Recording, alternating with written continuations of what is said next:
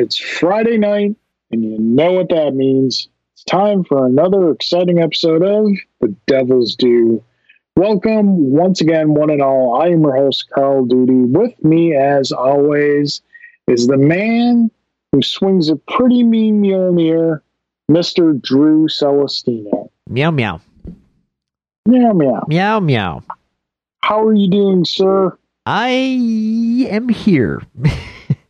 That's good to hear. Same as always.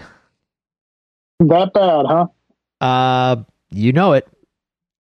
It was a Star Wars reference. I know. I'm well aware. Return of the Jedi, A New Hope, and Empire Strikes Back are on. Okay, the watch list over here is Toy Story 1, 2, and 3, the original trilogy Star Wars, Puppy Dog Pals, and the Mickey Mouse Clubhouse. And it's all just kind of in one big rotation at any given moment. At least you have variety. Oh, yeah, no, good variety. And depending on how he's feeling, he'll tell us what he wants. Our watch list here is Raya and the Last Dragon or YouTube. Does he know that that's on a limited run? I'm hoping he kind of like it'll be really bad when the 30-day window is closed. I think if you buy it, you have it throughout. Oh, all right, okay. I think. All right. So, well, that's cool. If you know what, and even if it's not the case, we have certainly gotten our $30 worth out of that purchase. Yeah. He watches it, not exaggerating, he watches it at least once a day. Wow.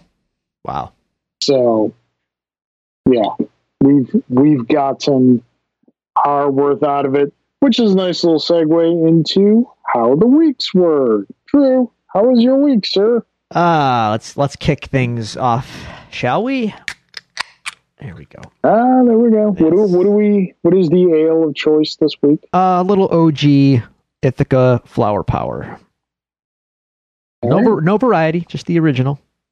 And it's still it holds up pretty good. But I got to tell you, those varieties with the Galaxy and the Simcoe, Simcoe? Or is it? One's Galaxy, I think it's Simcoe, I forgot. But either way, those variety ones are excellent. And the base one is, let me hang on.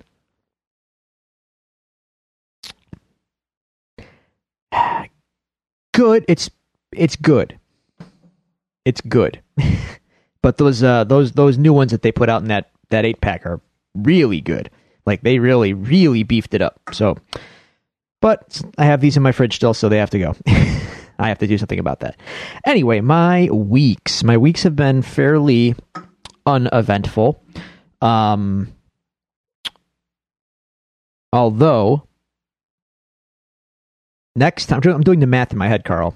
The next time we record an episode, nope, not going to be quite there yet. We'll still be a day removed because tomorrow I will be getting my first vaccine dosage. So that means... Funny you should mention that. Twinsies? Tomorrow morning, we're vaccine twinsies. Yeah. I'm getting my first shot tomorrow, too. Where are you going? The Niagara Falls okay. location. I'm going to ECMC. Yeah, originally I had an appointment for UB South Campus, but that was not until May. Yeah. Then Niagara County opened up mass vaccination sites, so I was able to get into one of those earlier. I had an appointment in Rochester in May, and then I was able to get the ECMC appointment. So, yay! Yeah, so I was kind of like holding my fingers crossed going, come on, Johnson & Johnson. Come on, Johnson & Johnson. Yeah, seriously. Oh, Pfizer. I don't mind. Whatever. Yeah, I'll at this point, give me 2, fine. It's fine. I'm up for whatever. So that means tomorrow we'll get our first. 2 weeks from now, after that, we'll get the second, and that means 2 weeks after that, in a month's time, Carl, maybe around May-ish, we will be able to do this together again. Oh, that'd be so nice. That'd be so good. So that means I have a month roughly to get this studio in order for you. I mean, it's a disaster. as long as I got a chair to sit in and a microphone to speak from. Oh yeah, you have that. And you finally put up that Cobra wall detail I gave you like 2 years ago. You know, as long as all those things are in order, we're good. I have it. I just haven't put anything up yet, like at all. I'm still working on all of it. Although that's TV the thing though. Like when you've got a lot of stuff to hang, you got to plan it out. I know. And the plan is coming. You got to be like, this wall's going to be this. This wall's going to be this. Well, I'll tell you. Today, after a month and a half of FedEx poo-poo, don't get me started. FedEx is among the couriers. I am convinced that FedEx is the worst at this point. I'm shocked I'm saying that, but yeah, FedEx is not good right now anyway. I finally have my TV stand for down here. So that means I can put my CRTs up on this bad boy after I construct it. So that means my retro game wall is planned out. The plan, loosely, is to have the CRTs on the stand. The stand is pretty low, rising. So CRTs and the retro consoles hooked up to those on the stand. And then I think eventually I'm going to mount a LCD or LED above those on the wall for other consoles and for TV or whatever down here. Yeah. And then I'm going to throw a futon down here. It would, from where you would be sitting normally, it would be just behind you. In front of the closet, in front of the closet door. And then it's just a matter of, okay, that wall is the screen wall, which leaves the other walls for artwork and whatnot. Because I am considering putting some sonic baffling tiles directly behind me, where I sit, for mixing and whatnot. So that leaves the other walls, I suppose, for artwork and whatnot. So. When you said Sonic baffling, I just pictured a very confused Sonic the Hedgehog. just not knowing. It's Guile looking at his hands in confusion. it's Guile. He throws the Sonic boom and it just goes in completely. It goes completely right. Yeah, right. So that's happening down here. That really aside, there hasn't been a ton going on. I've spent most of my time reading, Carl.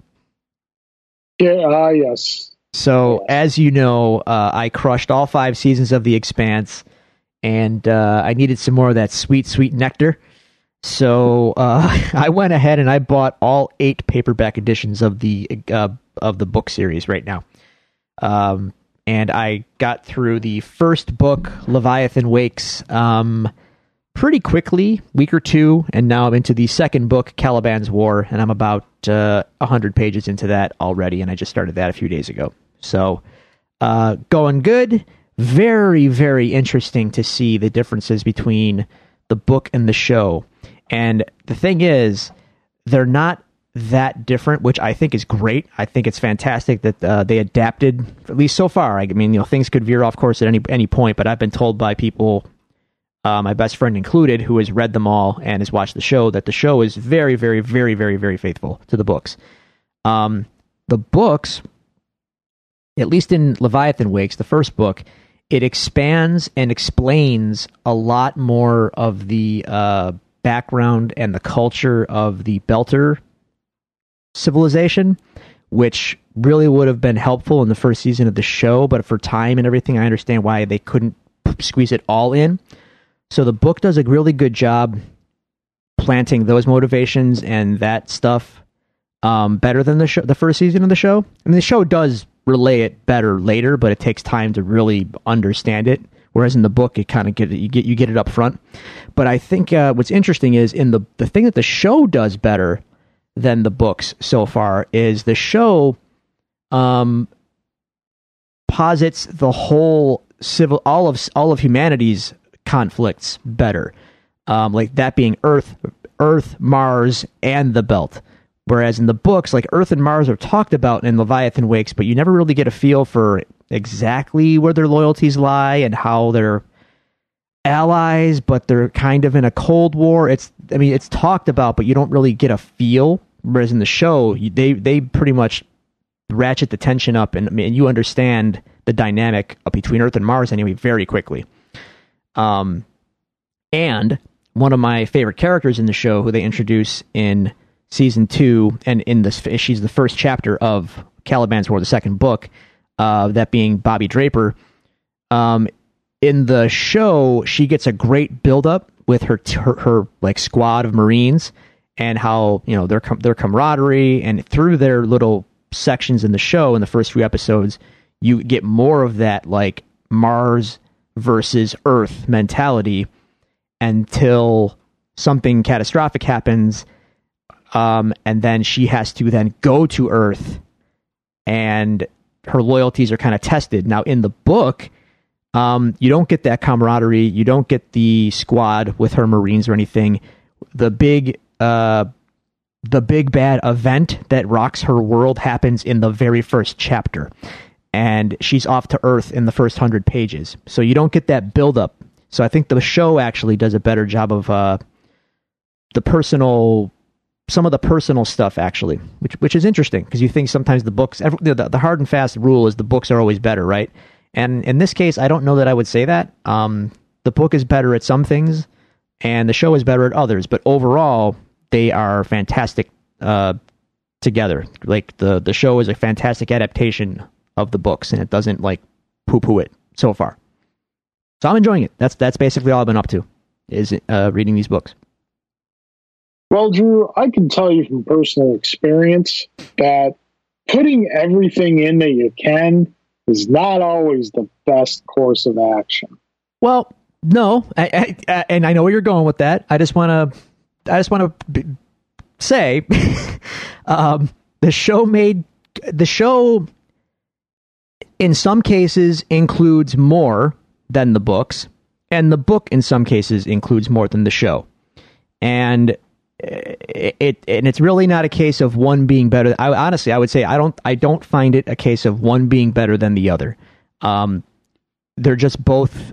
It's kind of like a co-canon in my head, and the fact that the writers of the books are involved in the show makes it all kind of, you know, I'm not conflicted about any of the choices made yet, because it's all coming from an authorial source, and none of it really contradicts each other, and it all jibes for me. So I'm digging it, and unlike other things, which I'm sure you're going to talk about, in this case, more is not more. Right. No, I get you. So yeah, I'm very, very, very, very happy I've decided to embark upon this journey. I'm glad you're enjoying it. So yeah, that's all I've been up to. Perhaps one day I will partake as well. I can't recommend it enough. It's been great, thoroughly enjoyable. Nice. My weeks. So let's see. Lot of Lego Batmobile. I've seen. Yeah, it's been really enjoyable building that thing. It is considerably bigger than I thought it was going to be. But it's really enjoyable. I think I got about 6 bags left to go. I just did out of how many? 24. Man. Yeah. Good hustle. The last bag I finished off just did the canopy, and I sent you the video of that. It's fully functioning, which is cool because there's a lot of detail on the inside. So when you showed me the steering wheel moving the wheels, that was like, oh my god, this thing is serious business. Oh yeah. There's a gear that raises the guns, and Batman and his guns. Yeah. Talk about that. Yeah. Renowned marksman Batman. Yeah. So there's that. Just kind of more. I'm trying to think what else going on this week. I know I'm forgetting some stuff. Oh, jeez. Yeah, I might. That's probably a bad thing to forget. It was William's birthday. It On was. St. Patrick's Day. Yes. So he had a great birthday, even though, unfortunately, COVID cost him a second birthday in a row. We took him on a little toy shopping spree. And we first stopped at That 80s Toy Shop, which is just a wonderful little place. Good for both collectors and just people who want to buy toys and play with them. They've got it all there. It's on Delaware. I highly recommend checking out That 80s Toy Shop. So we got some stuff there, and then we took him over to Target. And one of the things he got was the first, the Super Mario Lego set. I saw that. Yeah, it's really cool. It's much more toy than like a straight up Lego set. Okay, that's cool. Yeah, it's very Mario is like very. There's basically a barcode scanner in his butt, and like when he jumps on barcodes, the screen on his chest makes different noises and whatnot. Yeah, it's really cool. So he got like the first set, and then we got him another set, like a Piranha Plant set, and like whenever you walk over a different color, the footsteps that it makes differs. So like if you're walking over green, that's just like a standard walking sound effect. If you're walking over blue, you've got like a water swishing sound effect. If you're walking over red, then you've got the fire sound effect. Then if you walk over purple, then you've got like the poison liquid sound effect. So yeah, it's a really cool little set. That's great. And I have it on good authority that his grandmother is getting him the Bowser's Castle set for Easter. Oh. So yeah, been having lots of fun with that. Other than that, I mean, obviously I did some other things we're going to talk about a little later. But other than that, those are pretty much my weeks. To listeners, we always love to hear from you. We always love to communicate with you. If you ever want to tell us about your week, send us any questions or comments to the show. You can do so at the following social media locations. You can find us on Twitter at Devils Do Pod. You can like our Facebook page at facebook.com/devilsdopod. You can email us at thedevilsdopod@gmail.com, or you can find all these resources available to you on our website, thedevilsdopodcast.com. Drew, that being said, we do have some emails that I'm going to get to in just a quick moment. So I forgot to check the Twitter. I generally am not going on Twitter a lot, folks. I'll be the first one to admit there's only so much toxicity I can take in at one time. All right, so Twitter is good. All right, so moving on to the emails. Starting off with Mr. Cyrus Moore. Greetings, gentlemen. Hope you are well. Can't wait to hear you discuss Justice League today. Like Grant Morrison's JLA, or I'm sure. Yeah. Yeah. I'll talk Grant Morrison's JLA anytime you want. Referring to your response to my last message, I'm glad that between the three of us, when it comes to Tom Brady, we can at least share some combination of admiration and animosity. Adramosity? He's great, and it's infuriating. I have recently begun watching The Expanse. Yes! Halfway through season 2. Yeah.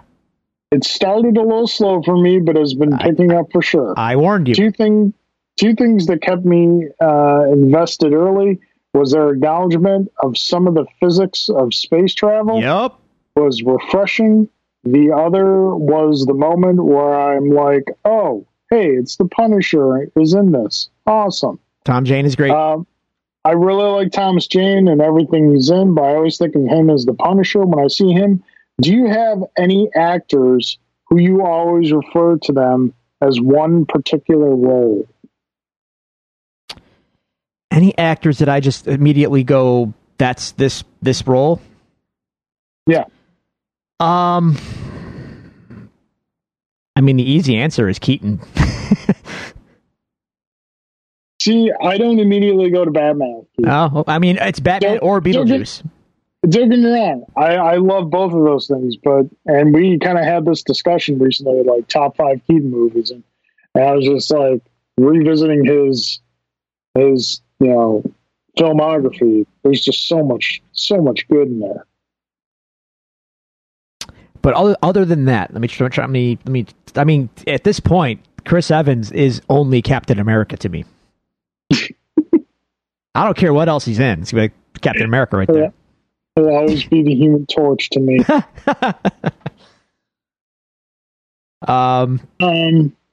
But like, I think like him out of anyone else in the MCU, like anytime I see him, it's like, yep, that's Cap right there. More, yep. I mean, so that's top of my head. I don't know. Mine is probably Christopher Reeve. Oh, of course. Superman. Of course. But it's not like you see him in a lot of stuff. Right. But also very strange filmography. Like, don't sleep on Christopher Reeve and things that are not Superman. He's so high caliber. No, you're not wrong. But as a kid, you know what really messed me up? What? When he was in that episode of Tales from the Crypt? Yeah.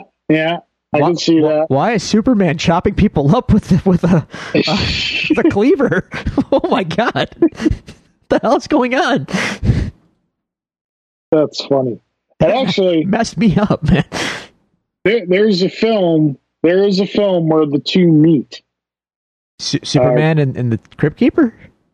Superman and Michael Keaton. Oh, whoa! Is there really? Yeah, I believe it's called Speechless. Wow. Man, that's a what could have been. Wow. Yeah. Actually, I watched Batman '89 one time. I was working on the Batmobile. Yeah. So great. Of course it is. So great. It's not perfect Batman, but it's a amazing movie. It misses the mark badly in some areas, but the areas where it hits the mark, it dead center bullseye. Yeah. Well, maybe with the the comics that we're getting with Superman 78 and Batman 89, maybe we can get a Justice League 96 or something. Yep. Hopefully, like get John Wesley Shipp's Flash. Yes. Oh, dude. Linda Carter's Wonder Woman. Yeah. I'd just give me those 4. It's all I need. Seriously. I have to put anyone else in there. All right. So, Cyrus, thank you very much for your question. Now on to our own personal Falcon and Winter Soldiers. Ooh. I'll let them argue over which one's which. Mr. Alan Waiters and Mr. J. Gelsomino. Starting with Alan. Drew and Carl, what is more disgusting? Shrimp tails and cinnamon toast crunch, or peep flavored Pepsi, aka Peepsy? Well, only one of those things is real, Alan. So I'm going to say the peep flavored Peepsy. The shrimp and the cinnamon toast crunch isn't real? No. That guy is a. If you look into that story, the guy behind that is a real scumbag, and it's not real. Yeah, it's not great. What we told you about reading the internet? No, it's fine. I got sucked into it too, but then once I delved down the rabbit hole, it got revelations were bad, my friend. So yeah, new stuff has come to light. Oh, man. Sure did. So yeah, that guy's a creep. But somehow he's married to Topanga. What? Yeah, the shrimp toast crunch guy is married to honest to God Topanga from Boy Meets World. Danielle Fishel? That the one and only. No. Yeah. That's a crime. and he's a creep. Alrighty then. Yeah. Carl, were you disappointed in any Green Lantern not having a bigger role in the Snyder Cut? Do you think Snyder fans are being cult-like with the hashtag release the Snyderverse? I guess honestly, we're going to get into all that, I suppose. Yeah, we are going to get into all that eventually because spoilers, I'm going to review the Snyder Cut. But just to give you a real quick answer on, I don't think there was so much room, yet no more room. So much, yet in not that enough. film. There's so much, yet not enough room for more in that film. So yeah. Are the fans being called? I mean, they're being Snyderverse fans. I'm sure there are people out there who honestly just like the film and are capable of normal, rational, polite behavior. Like I got a friend of mine who loves the Snyder stuff, but he does not behave in a manner that we associate with a lot of the Snyder, like the diehard Snyder fans. So I mean, any fan base is going to have those loud, outspoken members that give the fan base a bad name. I say this as someone who loves Star Wars. So yeah. Drew. Mm-hmm. I'm halfway through season 3 of The Expanse. I feel like Amos is my spirit animal. Who is your spirit animal from the show? Also, Invincible is debuting on Amazon Prime tonight. Will you recommend it to your listeners? Glad to know you two are getting your vaccine this weekend. You have games to play and review. Good God, I can't wait. We sure do. Oh, man. I'm just going to, seriously, dude. I'm literally just going to show up to your house one morning with a couple armfuls of games. And I'm not leaving until the sun comes up the next morning. We can do that. I mean, it's not, just bear in mind, it's going to have to be in between Grant going berserk and yada yada. That's fine. Okay, we can just game on all day. That's cool. I don't care. All right, cool. All right, where do we begin? Who is my spirit? You're not the only person I'm going to be doing that with. Adam, I know you hear me. I know you're out there. I know you hear me. I'm just showing up one day. You're just going to have to deal with it. You got a duty infestation in your house. Well, if 24 hours. If Adam gets his, you can bring him along, and we can just play games, and me and him can tell you to watch The Expanse. I believe Adam already has. But we could do it at the same time. All right, so my spirit animal in The Expanse. I mean, Amos is great, and it's been super fun to read too, because the guy who plays him, my God, does he nail it? Because the way he reads in the book is yep, they got him right. He reads exactly like he is on the show. It's awesome. My spirit animal though. Parts of me are in pretty much every character, which is a kind of a cop-out answer, but except Amos. As much as I love Amos, I'm not a sociopath. So, at least I don't think I am. Someone else might beg to differ, but Holden loves... Villains never think they're villains, Drew. Yeah. Holden loves coffee. So I identify. Naomi is good at fixing things and putting things together. I identify. Christian is a intelligence mastermind, and she likes to be in power, and I identify. And Bobby Draper, I don't necessarily identify with Bobby. I just like Bobby a lot, so she's not my spirit animal, but I think she's a great character. And Miller is, drunken, divorced cop. Don't know that he's my spirit animal. So I guess I'm somewhere in the combination of Holden, Naomi, and Christian. like you had me at the character names up until Bobby Draper. Yeah. I'm like, are they stealing a character from Mad Men or something? That's Just the name sounds like her full like name is early Marvel comic bookish. I mean, she's Roberta Draper, but she prefers Bobby. So okay, gotcha. Yeah. And don't mess with her because right. she's a super jacked Samoan Martian, and she will wreck you. All right, that will work. Invincible premiering, yeah. So it's on right now on Prime. I have not watched it yet, and I gotta be honest, I'm curious about it. I will watch it, but I don't know, for whatever reason, I'm not super stoked about it. If I'm gonna I will absolutely recommend Invincible to anyone listening to this, but I will recommend that you read the comics. And that's sight unseen of the show. I just think the comic is magical, and there's a reason why Robert Kirkman was like the guy in comics in the in the aughts into the 2010s. Walking Dead was half of it, the other half was Invincible, and one of them got picked up on AMC and became whatever it became. But when he was making his bones, and when Robert Kirkman was like riding high, and I mean high in the biz, to the point where he became like, isn't he still the big honcho of Image Comics right now?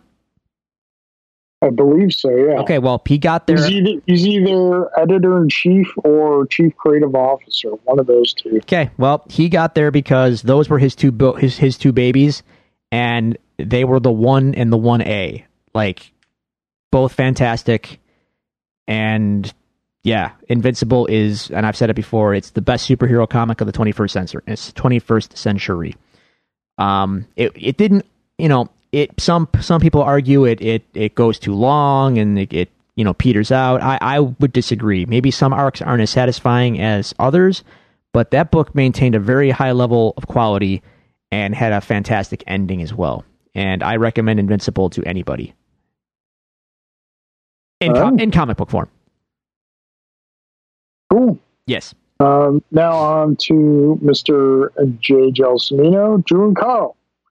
Do you think with how decent Suicide Squad 2 looks on first glance, and if it's successful, does DC go full tilt in rated R for everything? We're going to talk about the Suicide Squad 2 trailer in the news. As far as whether or not I think DC is going to go R-rated for everything, I would say more is Warner Brothers going to make DC go R-rated for everything. I would not, unfortunately, I wouldn't be surprised if they decided to, but that's like kind of a coin toss. It could be either way. But listening to earlier last week, listening to Fat Man Beyond, as Kevin Smith and Mark Bernardin discussed the Snyder Cut, Mark Bernardin said something that just really stuck out to me, and that is, if you're making a film with Superman in it that you cannot take a 10-year-old to see, you're doing it wrong. Yeah. And I agree with that 100% wholeheartedly. I think that's a great summation of everything right there.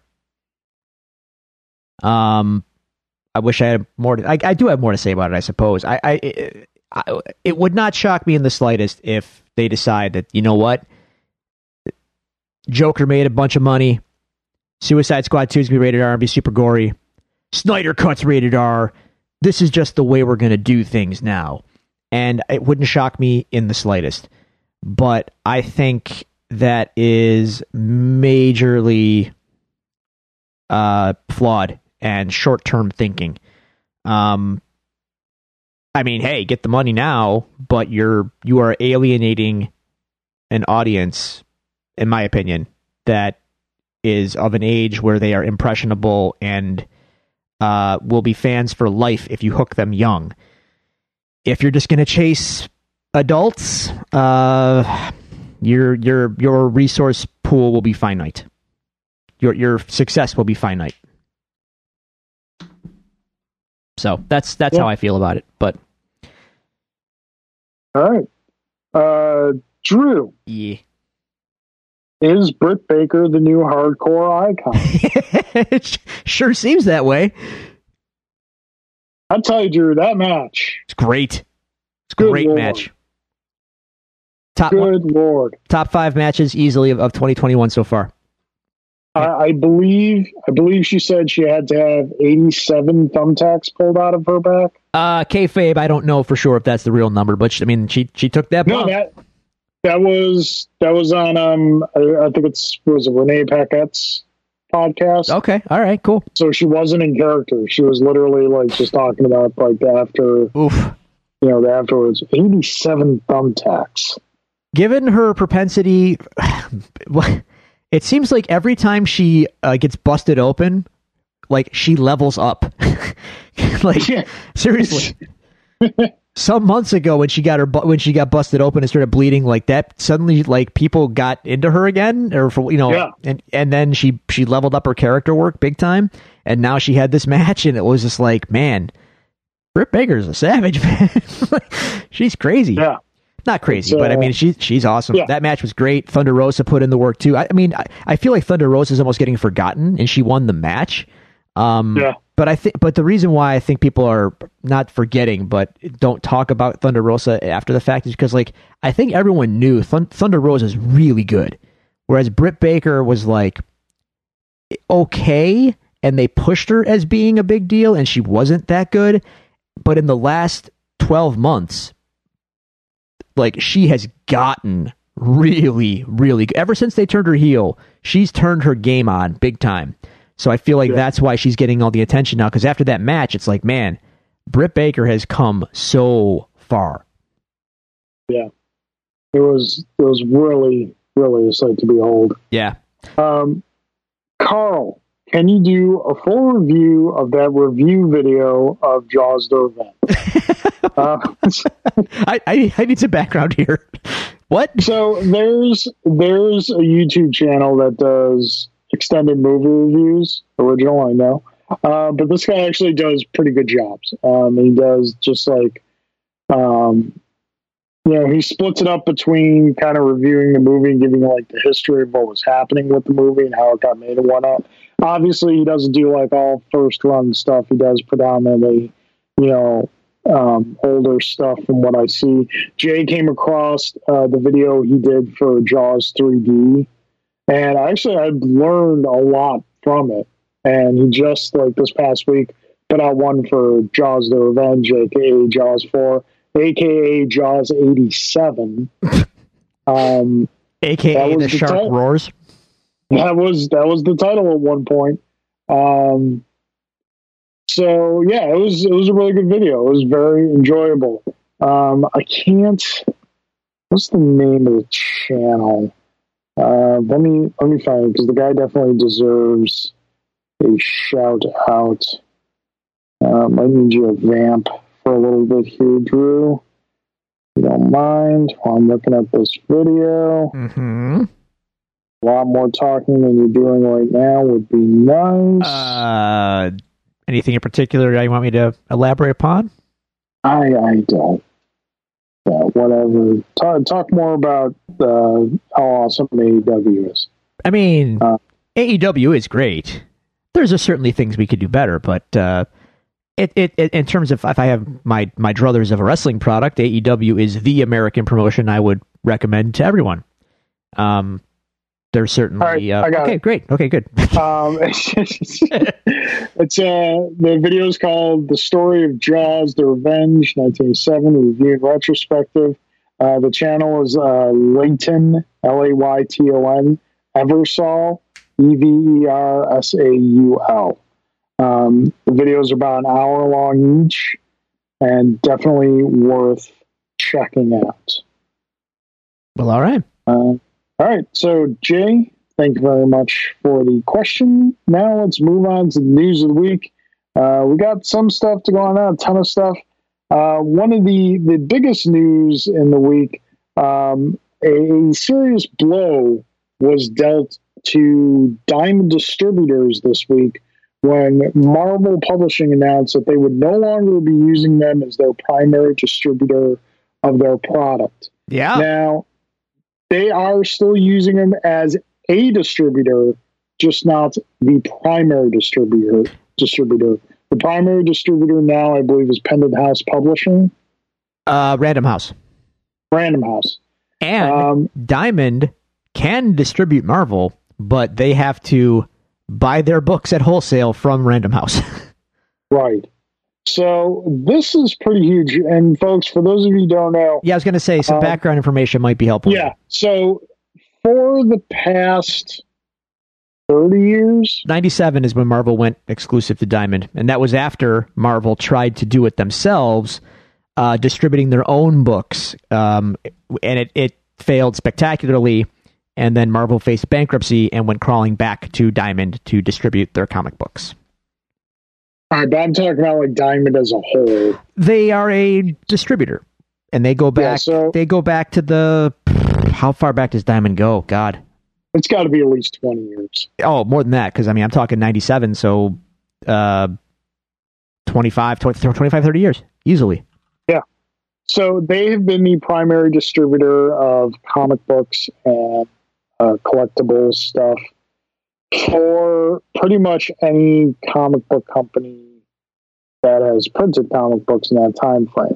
Now, I'm sure at some point they were very good at what they did, but having worked at a comic book store and having spoken with numerous people who run comic book stores, I have never, in recent memory, heard a single good thing about Diamond.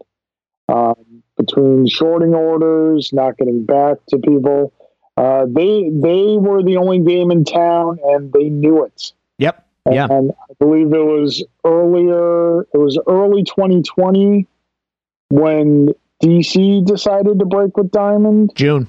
Yeah. Ironically, they too went with Penguin Random House. Yeah. Well, actually, they went with two. They for their graphic novels, they went with Random House, and then for their comic books, weekly, they went with UCS Comic Distributors and Lunar Distribution. Okay. Just to clarify, and Marvel has now said we're all in with Random House. Yeah, it seems like Marvel is kind of sitting back and being like, all right, let's see how this goes. Let's see how this works out. And apparently they like what they saw and cut majority ties with Diamond earlier this week. And this is pretty big. These are two serious blows dealt to Diamond over a year. I mean, I'm not going to cry any tears for Diamond. I'm not either. It's certainly a major development in the industry. My ultimate concern is always going to be, okay, are shops going to be okay with this change? Are they still going to get their books on time? And are they going to be able to? Are they affordable to the stores? Are they affordable to the customers? And are they going to come out on time? At the end of the day, as a reader, that's all I care about. Diamond being a kingpin, by default for so long, good riddance, man. Get out of here, Yeah. I've seen a lot of. I've seen some not conspiratorial, just people, armchair quarterbacking, thinking that this is a signal, and I think this is not necessarily the case, that Marvel is prepping or at least getting their ducks in a row to go strictly to trade paperback only distribution, ending the weekly comics and catering exclusively to bookstores and things like that. I don't know that I believe that, but seems very extreme. Yeah, I would agree, but I don't. This is a topic for another show. Actually, I'm going to posit this to you right now, Carl. This is a bigger show topic. Is there merit to that? Let's table it for now. I don't mean is there merit to the possibility of that happening? Let's hypothetically spitball in a discussion down the road. What do we want from comics, and what do we need from them, and is that possibly one avenue to go down? Yeah, okay, we could definitely do that on another show. That's a big discussion. That is a big discussion. The industry has, over the past 10 years, has seen massive change throughout in ways that are very surprising, and in some ways are not surprising at all. So it's definitely a topic worthy of getting its own show. All right. So moving on to the next piece of news, we had a bit of casting news this week. Pierce Brosnan of 007, Thomas Crown Affair, numerous other things, has been cast as Dr. Fate in the Black Adam movie. I'm very okay with this. I don't know a ton about the character of Dr. Fate. I've always enjoyed the visual of him and the idea of him. The one Dr. Fate series I did try to read was a very different approach to the character, by no means the traditional approach, so I didn't get a lot from that. But it seems like this is very good casting. As I said to you, and I said to both you and Alan in our chat, 10 years ago, between 10 and 15 years ago, if you were to give me a choice between Benedict Cumberbatch and Pierce Brosnan for Doctor Strange, I'm taking Pierce Brosnan all day long. But yeah, so we're getting Dr. Fate in the Black Adam movie. We are. Dante's Peak's own Pierce Brosnan. Dante's Peaks. Oh man. Hey, cool. It's a cool character. I wonder how much acting he'll actually be doing, given that Dr. Fate's thing is he never takes his helmet off. But I guess in some stories he does. So I'm gonna go ahead and assume he's just doing dominantly voiceover work. But they can get him out for an afternoon to shoot some stuff, I suppose. Well, let us not forget the problem across all superhero films, Marvel, DC, and whatnot included, the problem of actors needing to get their face time in. Masks just can't seem to stay on. Yeah. So yeah, I like it. I'd be interested to see where they go with the Black Adam film. I guess kind of be in the Scorpion King vein, where they take the villain and make him the protagonist in a way. We'll see. I mean, Shazam's the hero, so they can't scumbag him too hard.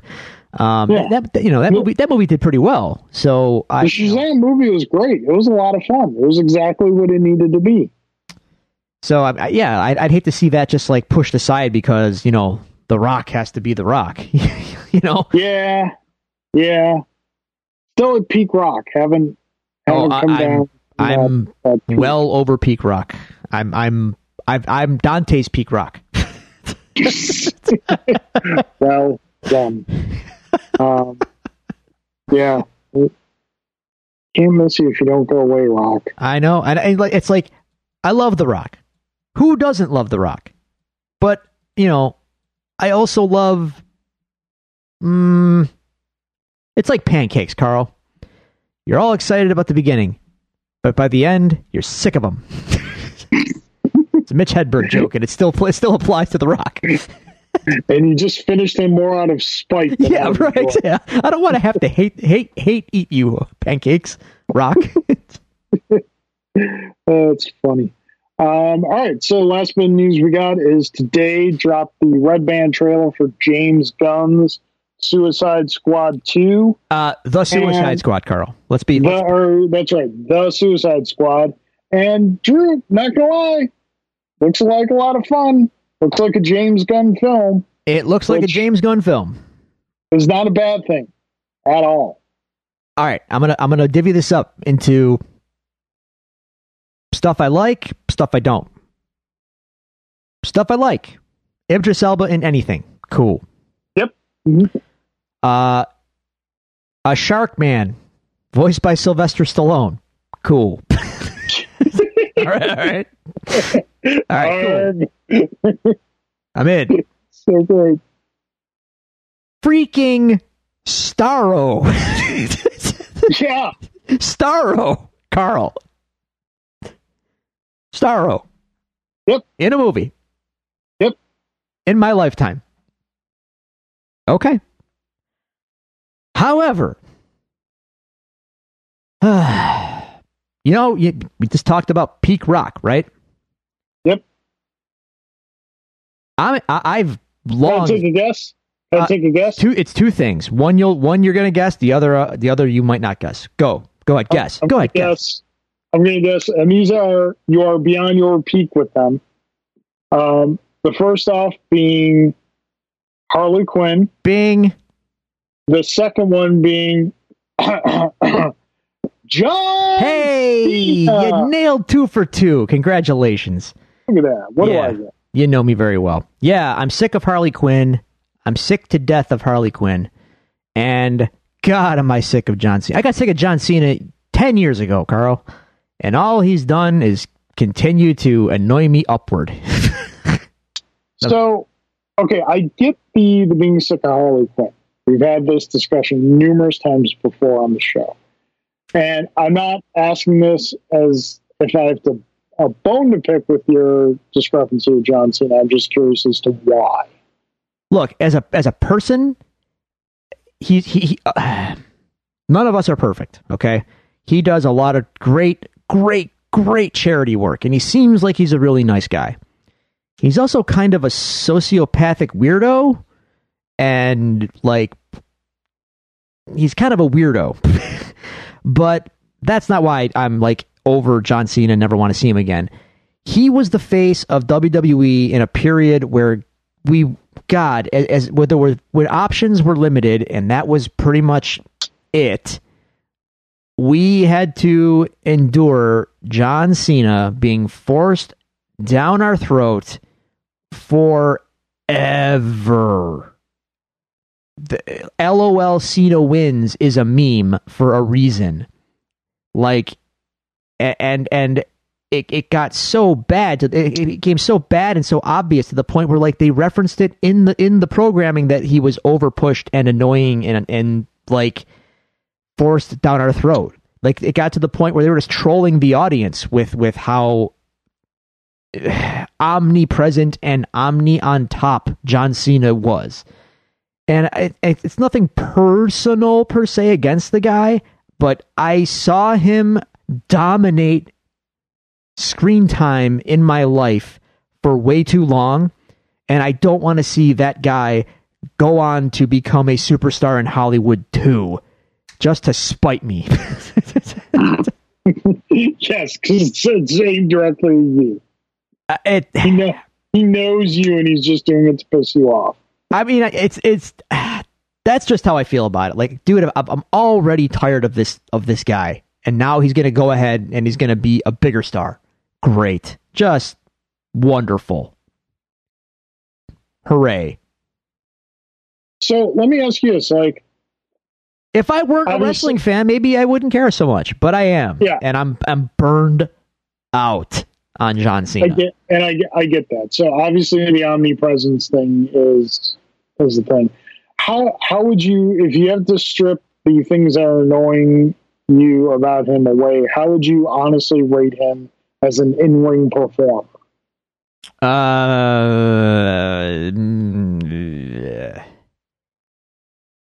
In WWE's style, he's good.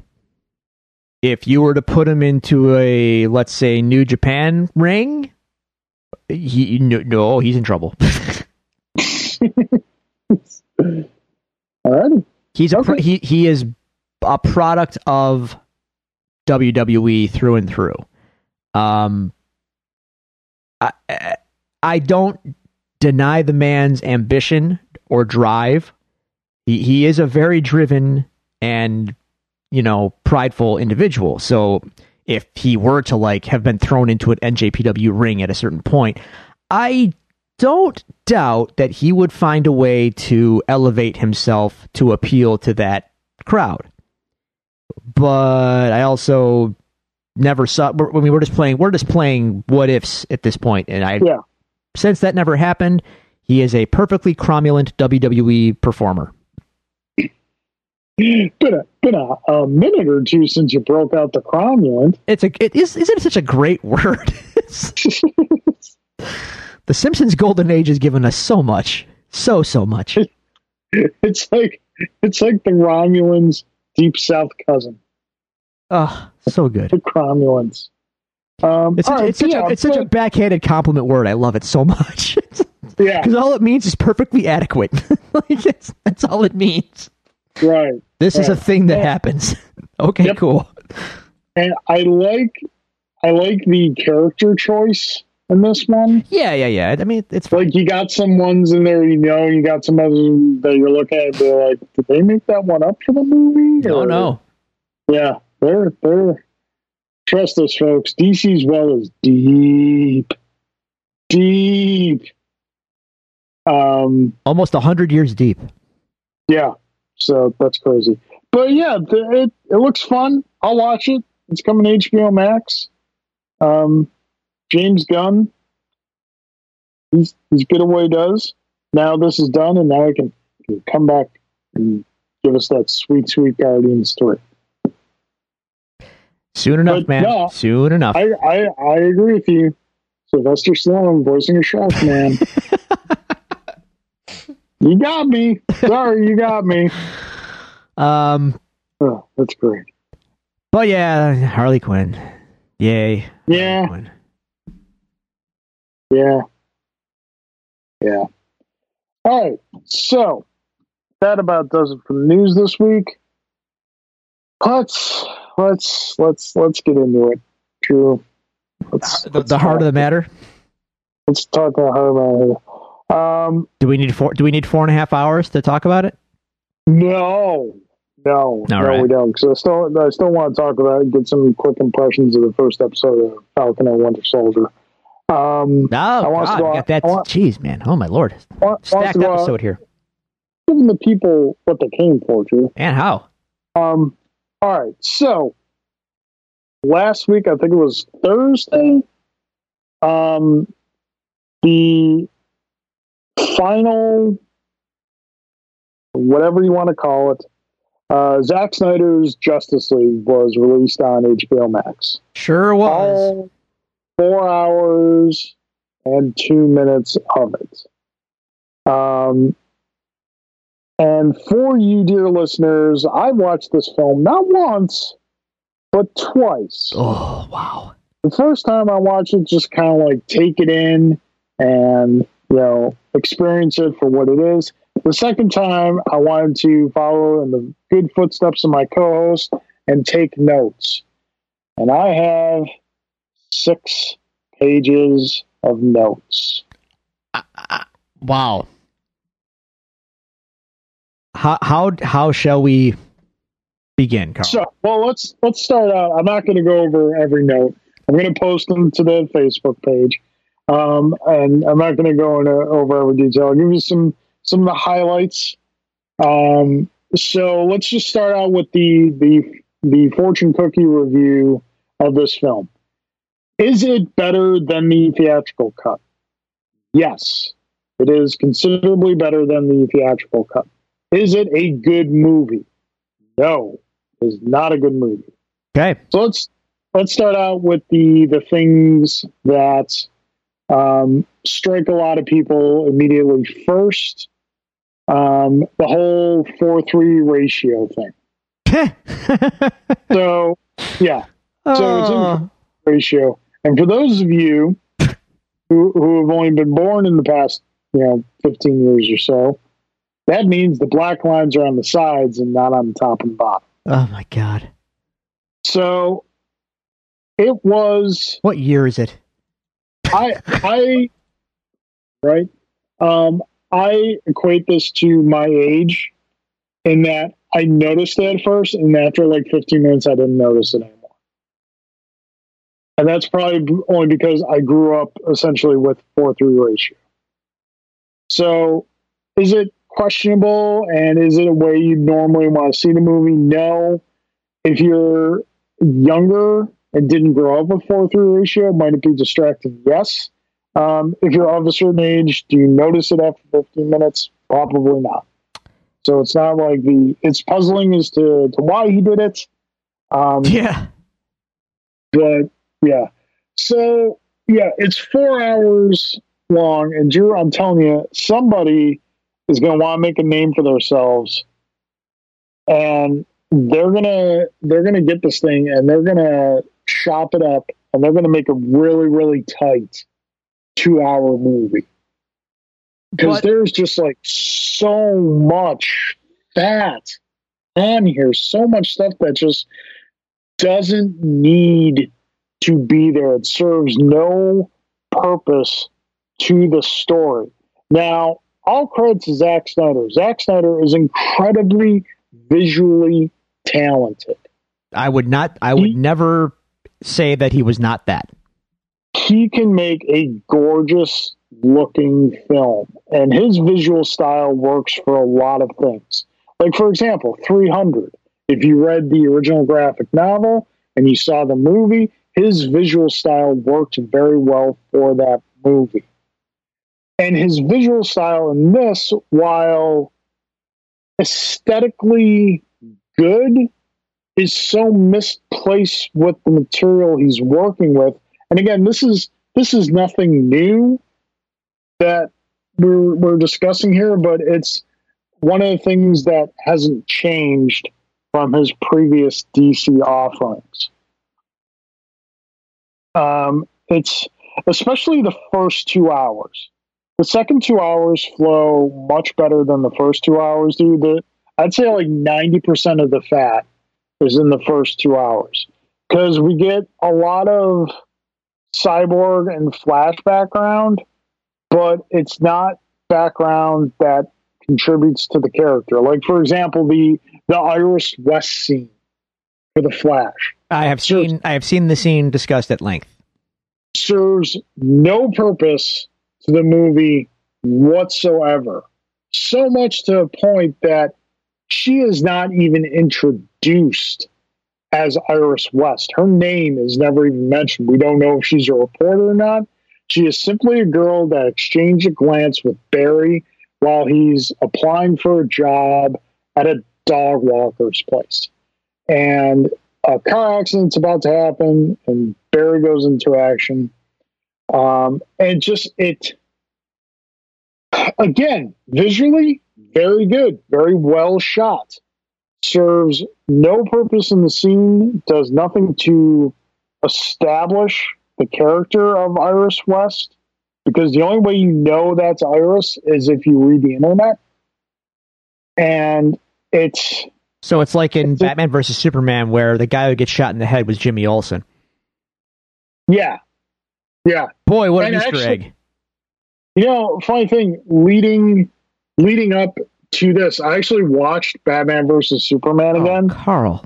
And I watched the Ultimate Edition. Oh, Carl. I've never seen it before. Why do you do these things to yourself? I do it for the people, Drew. Oh my god! I do it for the... Okay. The Ultimate Edition, again, better than the theatrical cut. More stuff made sense. It was legitimately a better movie. Still not overall a good movie. But yeah. So then there's like a Cyborg football scene to establish that his father doesn't show up to the games, which it's important to establish for this character that his father doesn't have much interest in his life. But the length of which they go to establish that, first off, we get the scene out of like Any Given Sunday that is in slow motion, and Drew, so much slow motion. It's a Zack Snyder film, Carl. Of course it's slow. It's so much slow motion. I bet you could shave. I'm not being facetious. I bet you could shave off. I'm not going to make an exaggerated number here. I swear, I would be willing to bet you could shave somewhere in the range of 5 to 15 minutes off the movie just by doing away with some of the slow motion. Yeah, probably. I think what was it, Alan sent us that picture. It said 10% of the movie is in slow motion. Well, if that's the 10% of how many minutes is 4? How long is it? 4 hours?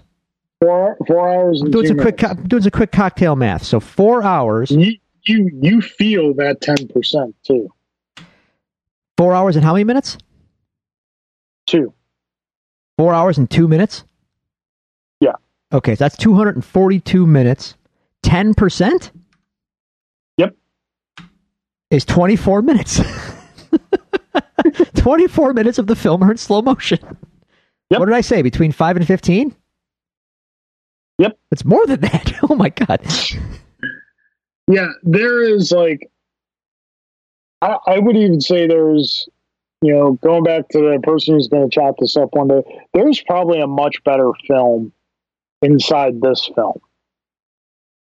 And just, it shows you like how important it is to edit stuff out. There's, for some strange reason, because originally this was going to be a 4-part series, and they put title cards throughout the film, like part 1, part 2, part 3, and I'm like, why are these still here? I mean, it kind of shows that like the decision to release it as a single 4-hour film was made very late in the game. Yeah, wait a minute. Now that you mention it, you're right. They did say it was going to be like some kind of a multi-part series thing, but it's not. It's just one big blob. Yep. Okay. Yep.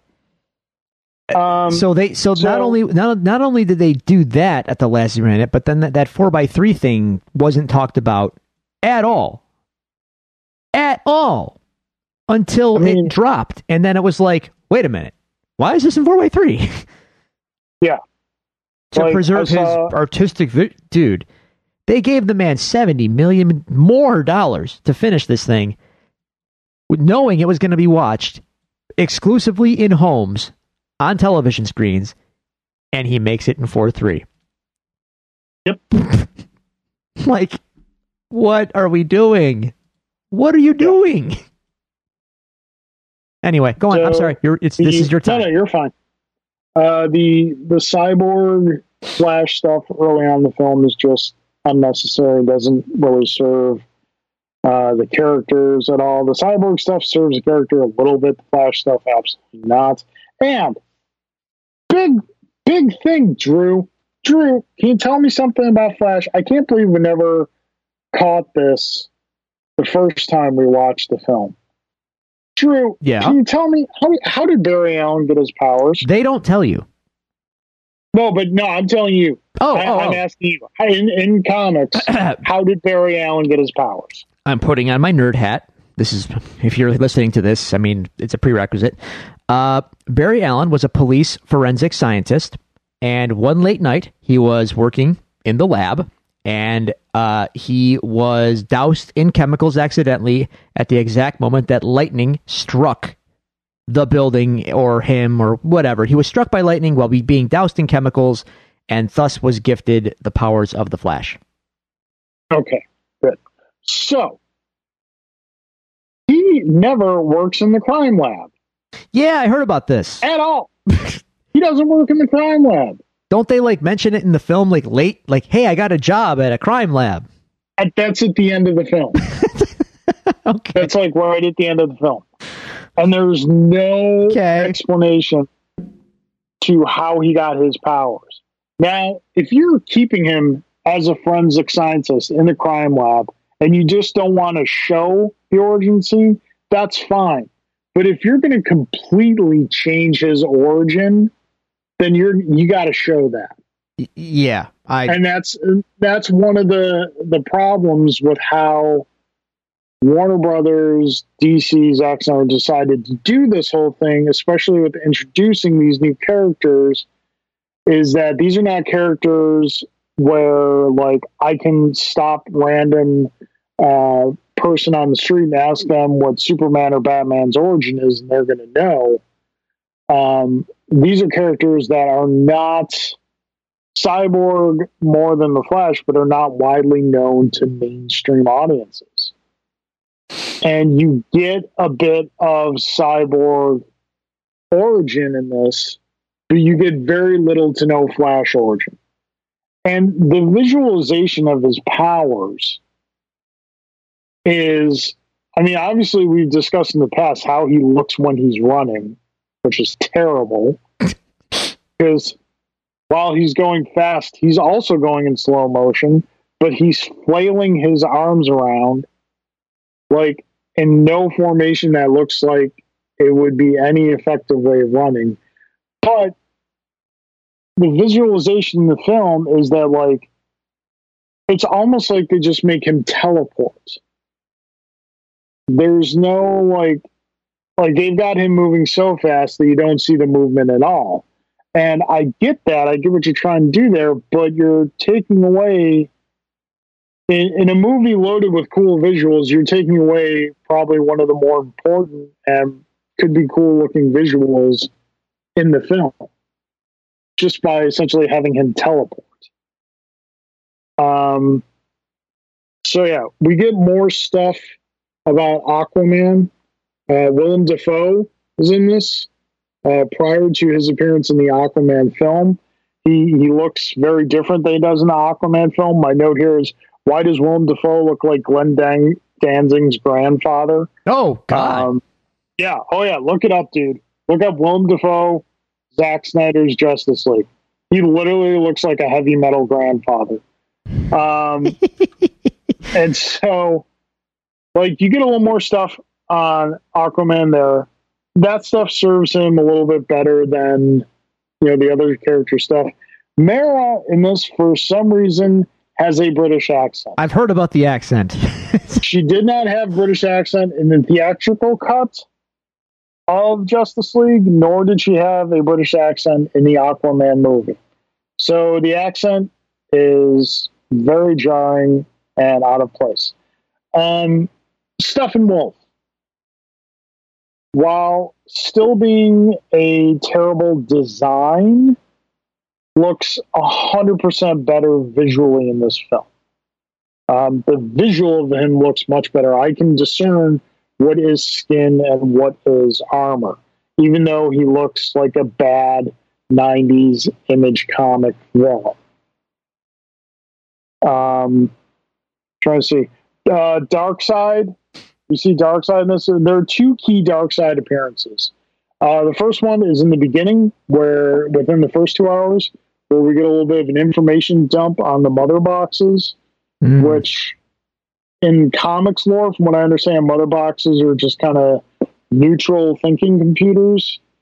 In this, they are specifically malevolent.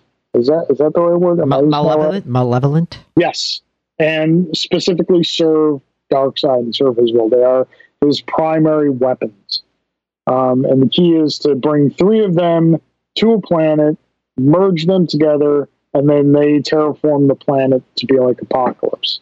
So maybe just keep them together and not ever split them apart.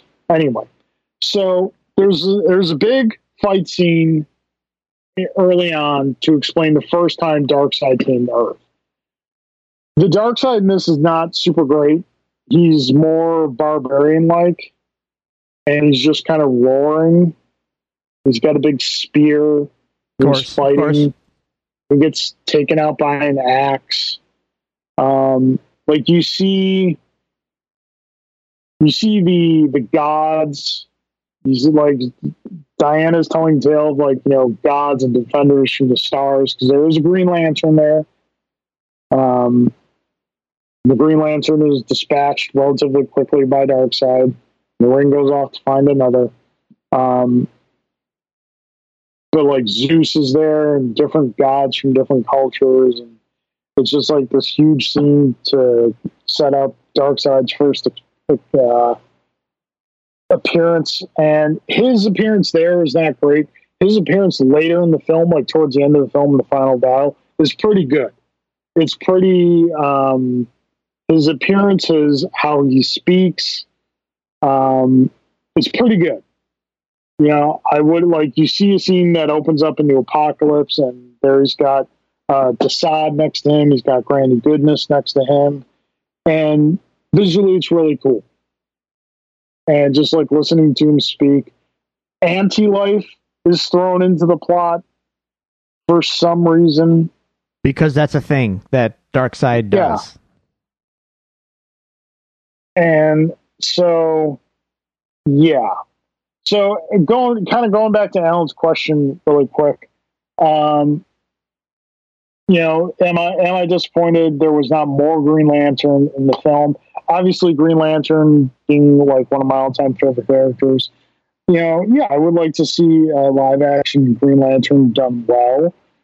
But there was just so much going on in this movie. There wasn't any room for him, honestly. But at the same time, when you think about it,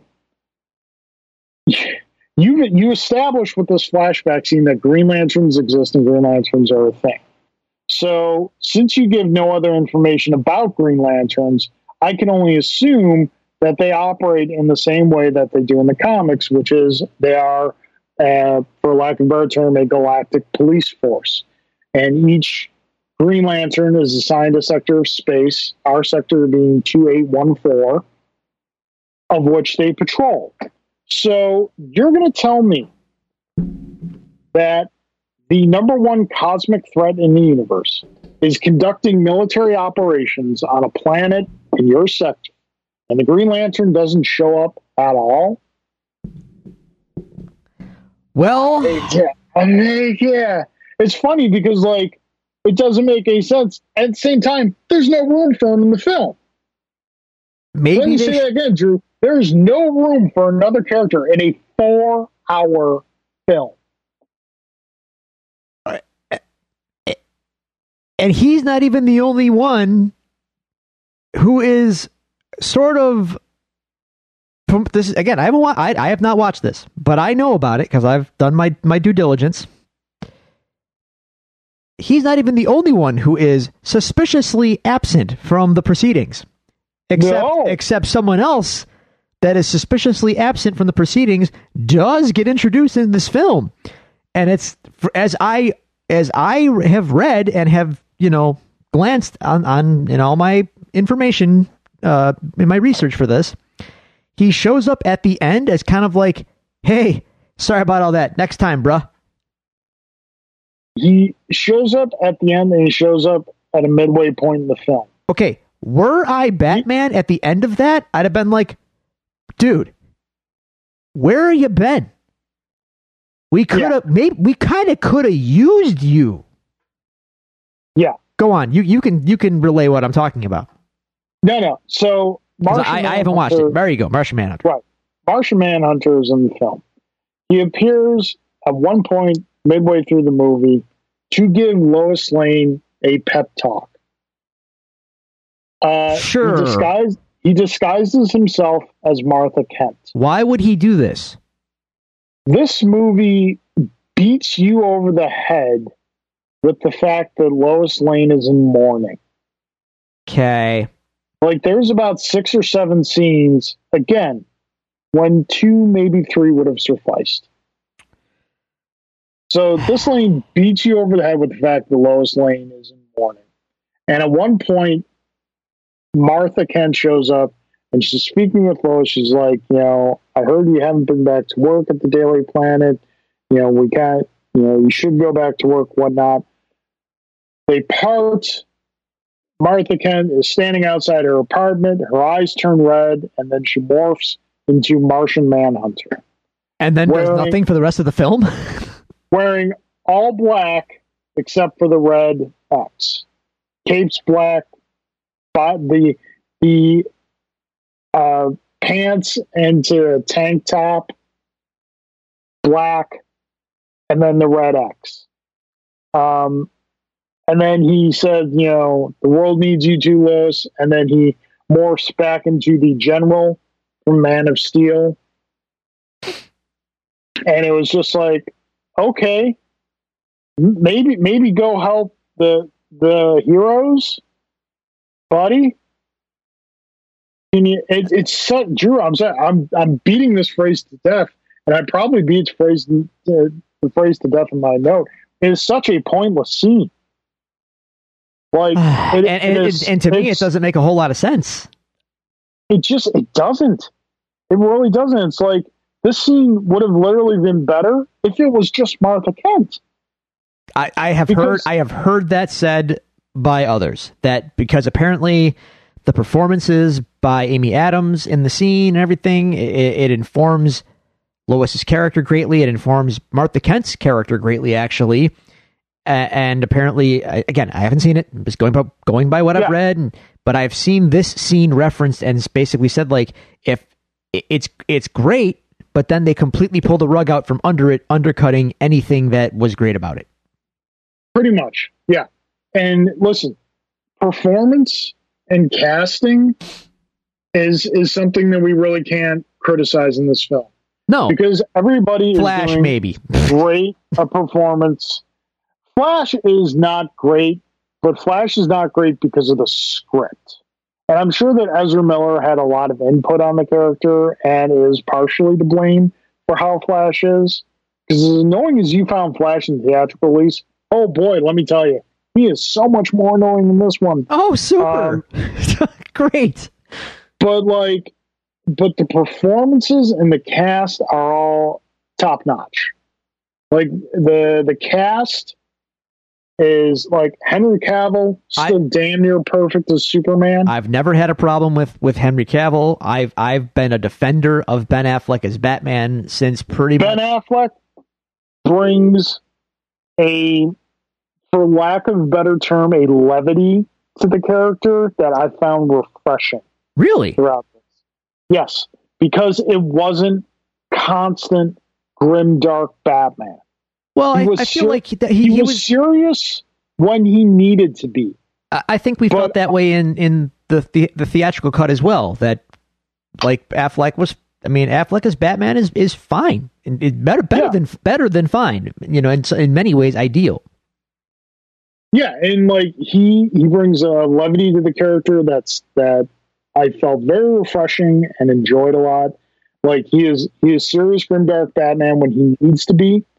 But like in times, he's not that same Batman, like when he's in the cave with them or when he's just talking to them out of costume. But Drew, let me tell you, Batman loves his guns in this movie. Yeah, so I hear. He loves his guns. Everything he touches has guns.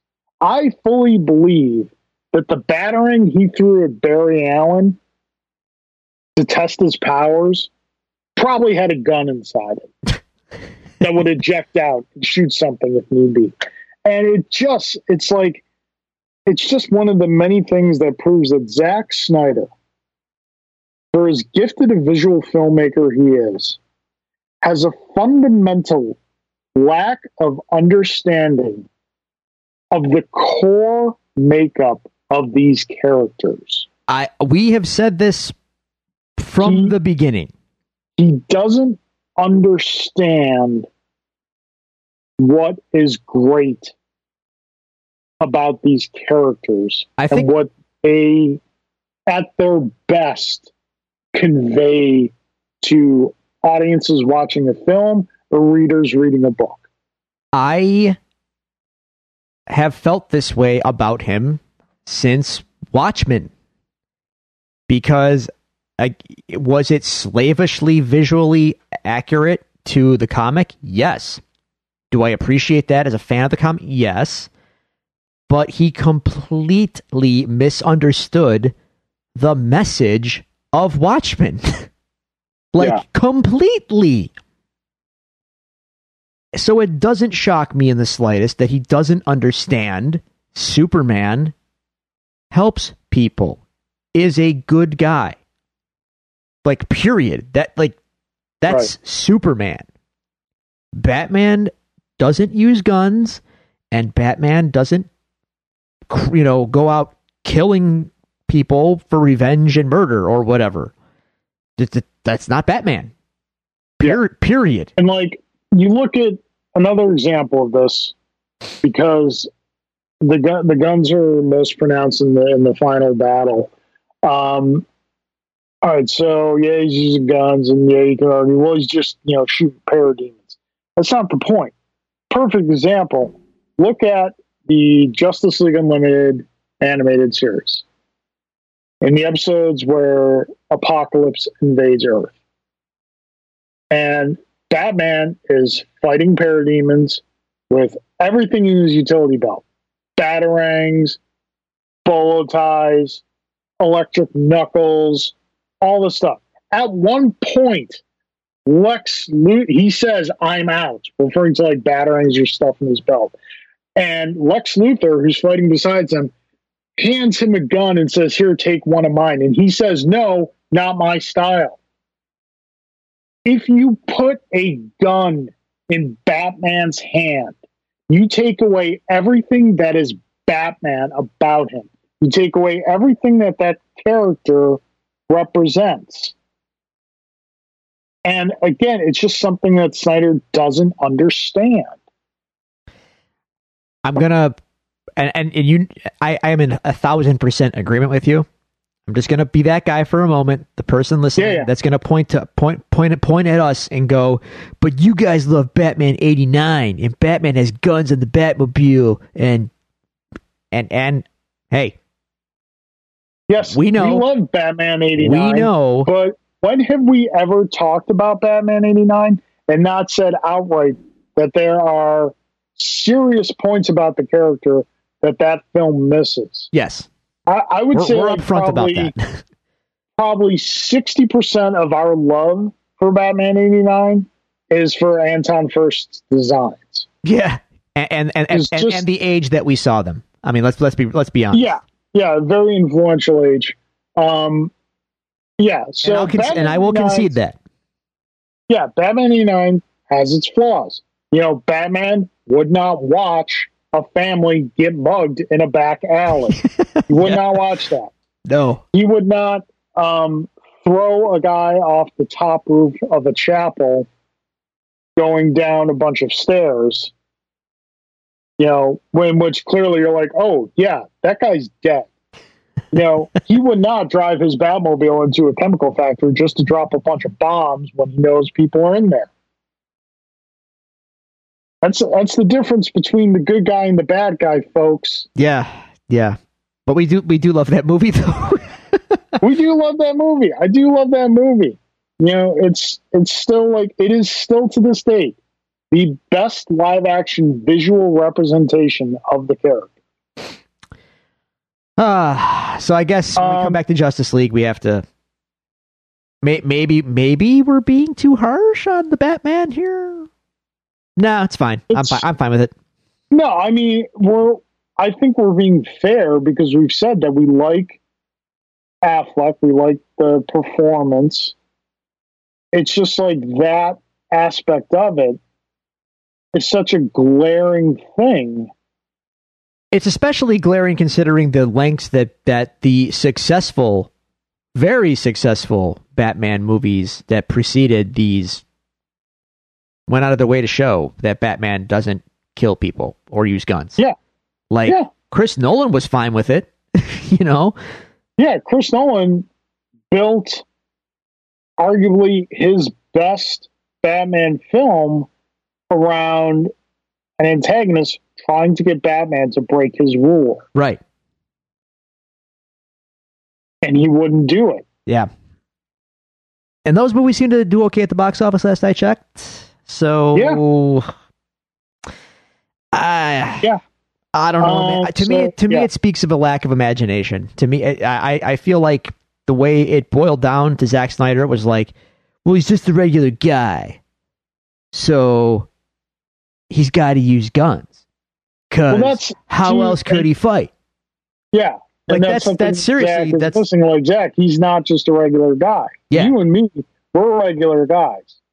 You know, Batman is the pinnacle. Yeah. Batman is like the best of what physically and mentally, probably not emotionally or psychologically, we can hope to be. Yeah.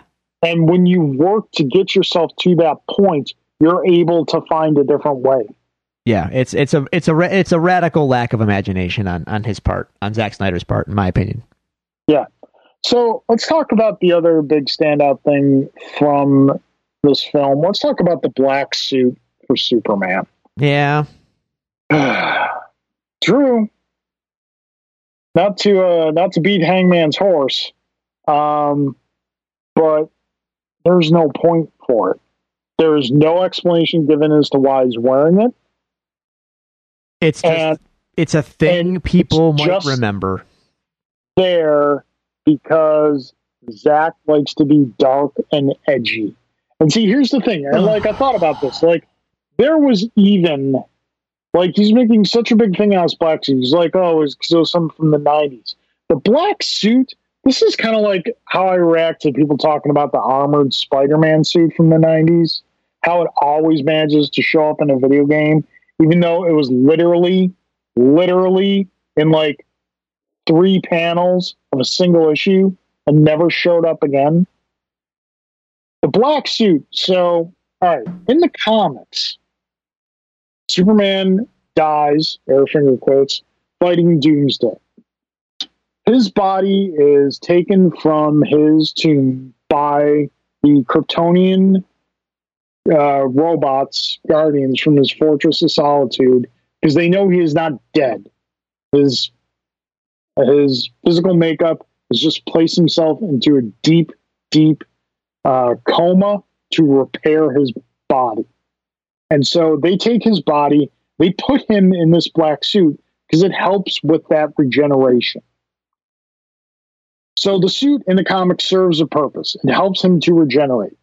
When he awakes, when he comes back to life, and he is in the black suit, within moments of him coming back to life, he is told that Mongol is about to blow up Metropolis, and he immediately goes off to fight Mongol.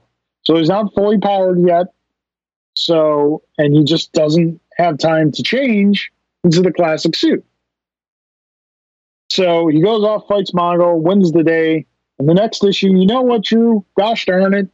He's in the classic suit. He has a mullet, but he's in the classic suit. Oh, the mullet's great. I miss the mullet. I miss mullet Superman. The 90s. So in this one, after he remembers who he is, which I was hoping we would get an explanation for why Superman didn't remember who he was when he was resurrected, and why his memory just suddenly came back. We didn't. So he goes back to his ship that's in Metropolis. And there's a wonderful scene of voiceovers from Jor-El and Jonathan, and it's really well done. And as he's walking through the ship is opening up automatically and bringing out different suits for him, more Kryptonian garbs, Kryptonian ceremonial suits, and his classic red, blue, and yellow suit.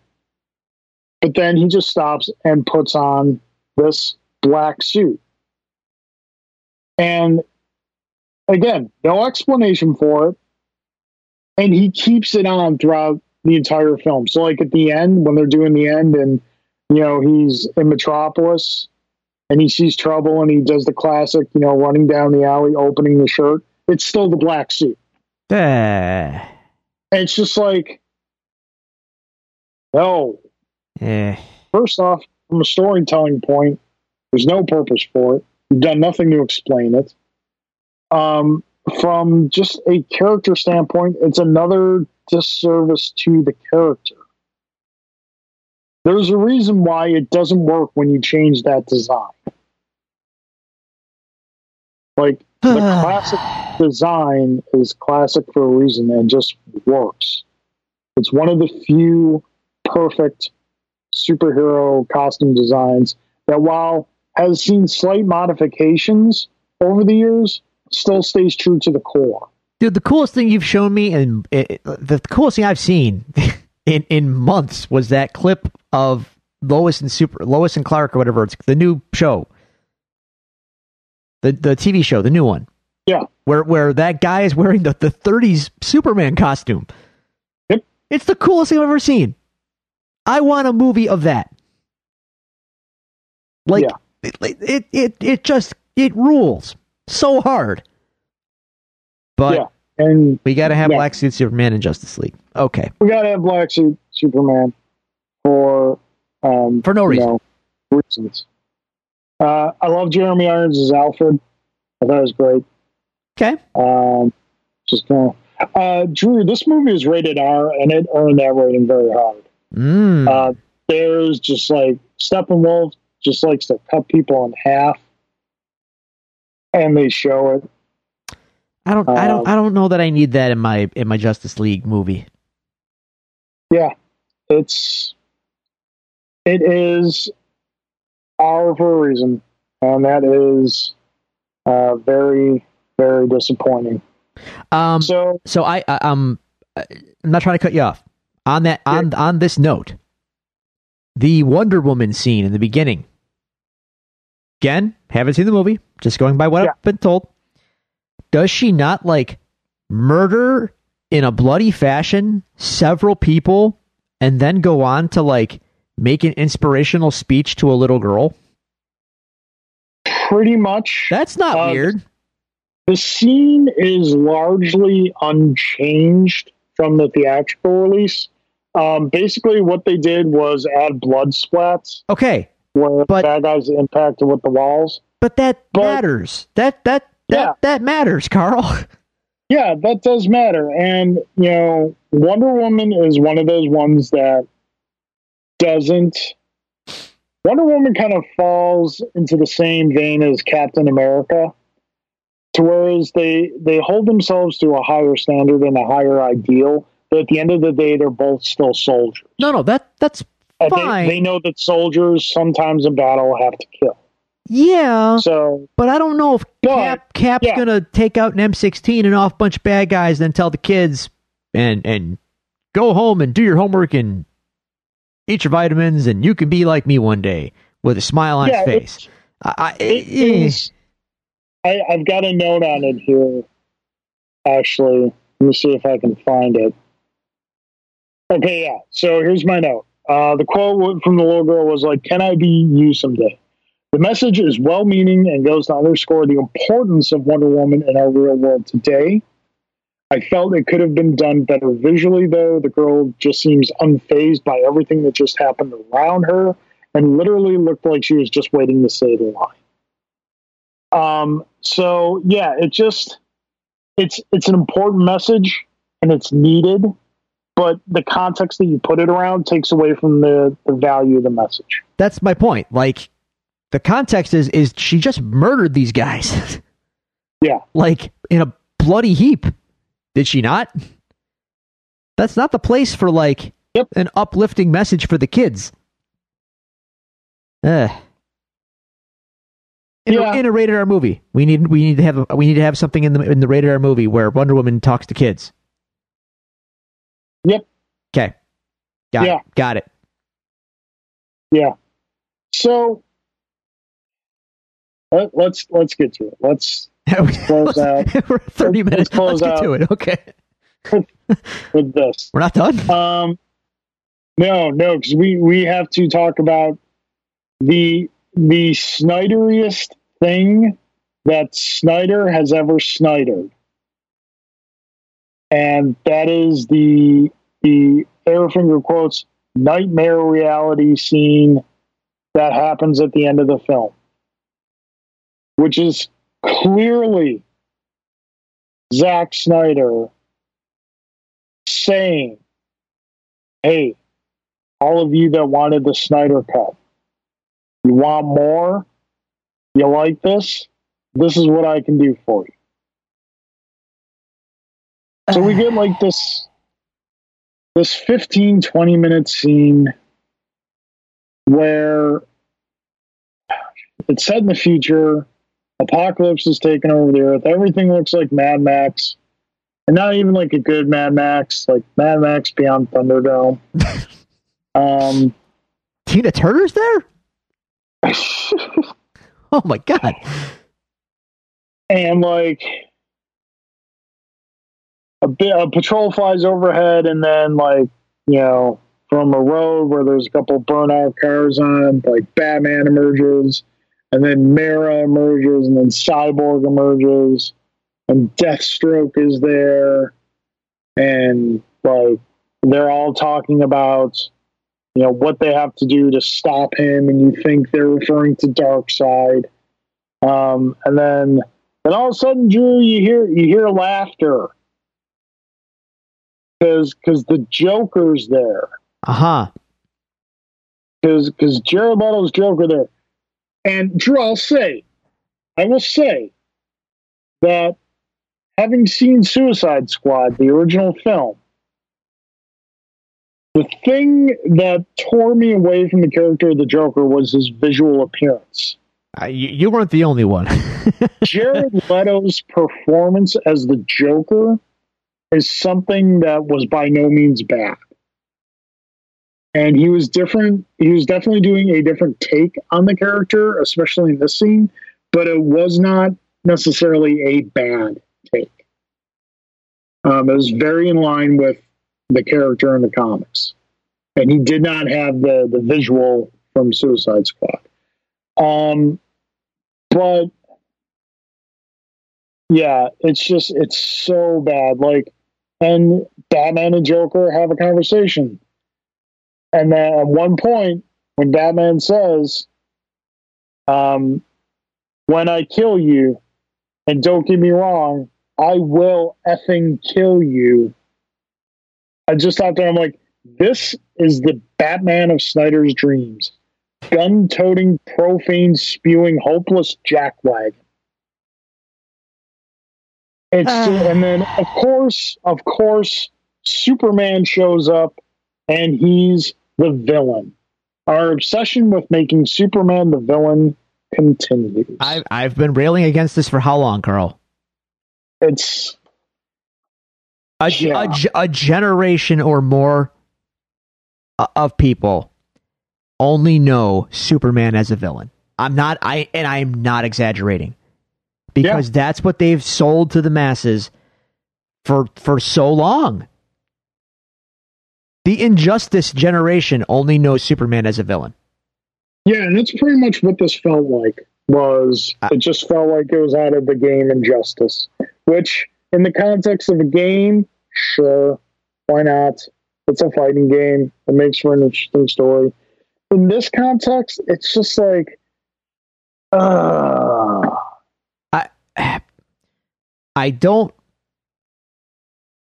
For you and I, comics will always be sacrosanct and the truth, right? But in the pantheon of media, to your general audience, the movie is the pinnacle of media, right? So when you have sold the masses a villain Superman as the default for how long now? You have told everyone that Superman is a villain, and and therefore he is. It doesn't matter that that he's the greatest hero in comics. It doesn't matter. The company that owns him is telling everyone at large, no, he's really bad. That's what you're selling. And when you think about it, you've poisoned the well for how long? Yeah, like when you think about it in the context of the world that we live in right now, what do we need more now than we ever needed before, if not a beacon of hope? And above everything else, that is what Superman can be. And shame on you, Zack Snyder, for squandering that opportunity to show us and to make us believe again that a man can fly. Give us a beacon of hope to look to in dark times, to take our minds away from all the crap that's going on in the world today. Nope, gotta have the black suit. Gotta be a villain, bro. Carl, do you know what I would give for a movie based around the famous page of All-Star Superman where Superman saves the girl from committing suicide? Like, was that an All-Star Superman? Yeah, it was an All-Star. Okay, they did it. They did a similar scene, and Straczynski did it when he did the book, and it was an amazing scene. But now, tell us about the All-Star Superman one. Oh, dude, it's a very famous panel. I'm Googling it just so I can get the quotes right.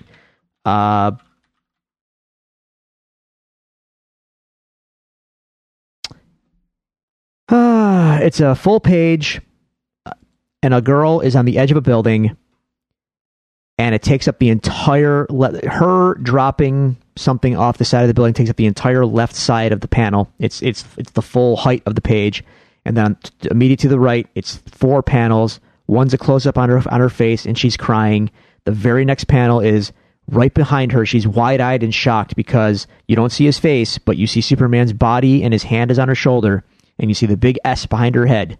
And he says, "Your doctor really did get held up. It's never as bad as it seems." Next panel is Superman holding her by the arm, saying, "You're much stronger than you think you are. Trust me." The final panel is pulled back. You see Superman, and he's embracing the girl on the edge of the building. I want a movie about that guy. Yeah. I want a whole movie about that guy. We'll never get it, but I want a movie about that guy. That page is so affecting, dude. Yeah. Yeah, All-Star Superman is definitely at the top of the list of must-reads for Superman, if you have not read it already. Yeah, and then, there's the nightmare scene, and then Bruce wakes up from the nightmare. Is this when he wakes? Is this okay? Oh, so we have the nightmare with the Joker, and then he wakes up and sees Martian Manhunter. Is that how it goes? Yes, Martian Manhunter introduces himself, and one thing that kind of took me back is like, stupid. Batman didn't know who this guy was already. He's Batman. He's Batman. He's Batman. Well, Carl, he was he was polishing his guns. You might find that annoying about the character, but he's still Batman. You find that annoying about the character for a reason. So we're still left to wonder if the nightmare is real or not. Oh, I'm sure it would be made to be real. Well, based on the at least attempted to be made to be real from all the crap I've heard coming from what Zack Snyder wanted to do with Lois's baby. Yeah, I read, and she falls in love with Bruce, and oh my gosh, my Lord. So there it is, Drew. The Snyder cut. There are things in this film that are done well and that are executed well, and I'm not going to say it's not worth watching at all ever, but I would not necessarily move it to the top of your watch list. It's not a good movie. It doesn't understand the characters that it's dealing with. It's so overbloated with just pointless stuff. This film did not need to be 4 hours by any stretch of the imagination. Two things I want to point out before we can move on to Falcon and Winter Soldier. One, I think the same day the Snyder Cut dropped on HBO Max, Superman the Animated Series also dropped on HBO Max. Just watch that. Just watch that. Just watch that.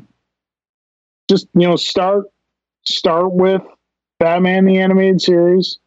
Do Superman the Animated Series. I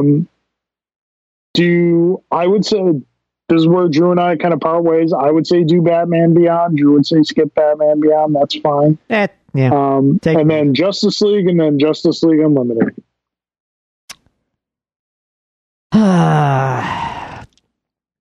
We need a filmmaker who idolizes the animated series to make movies.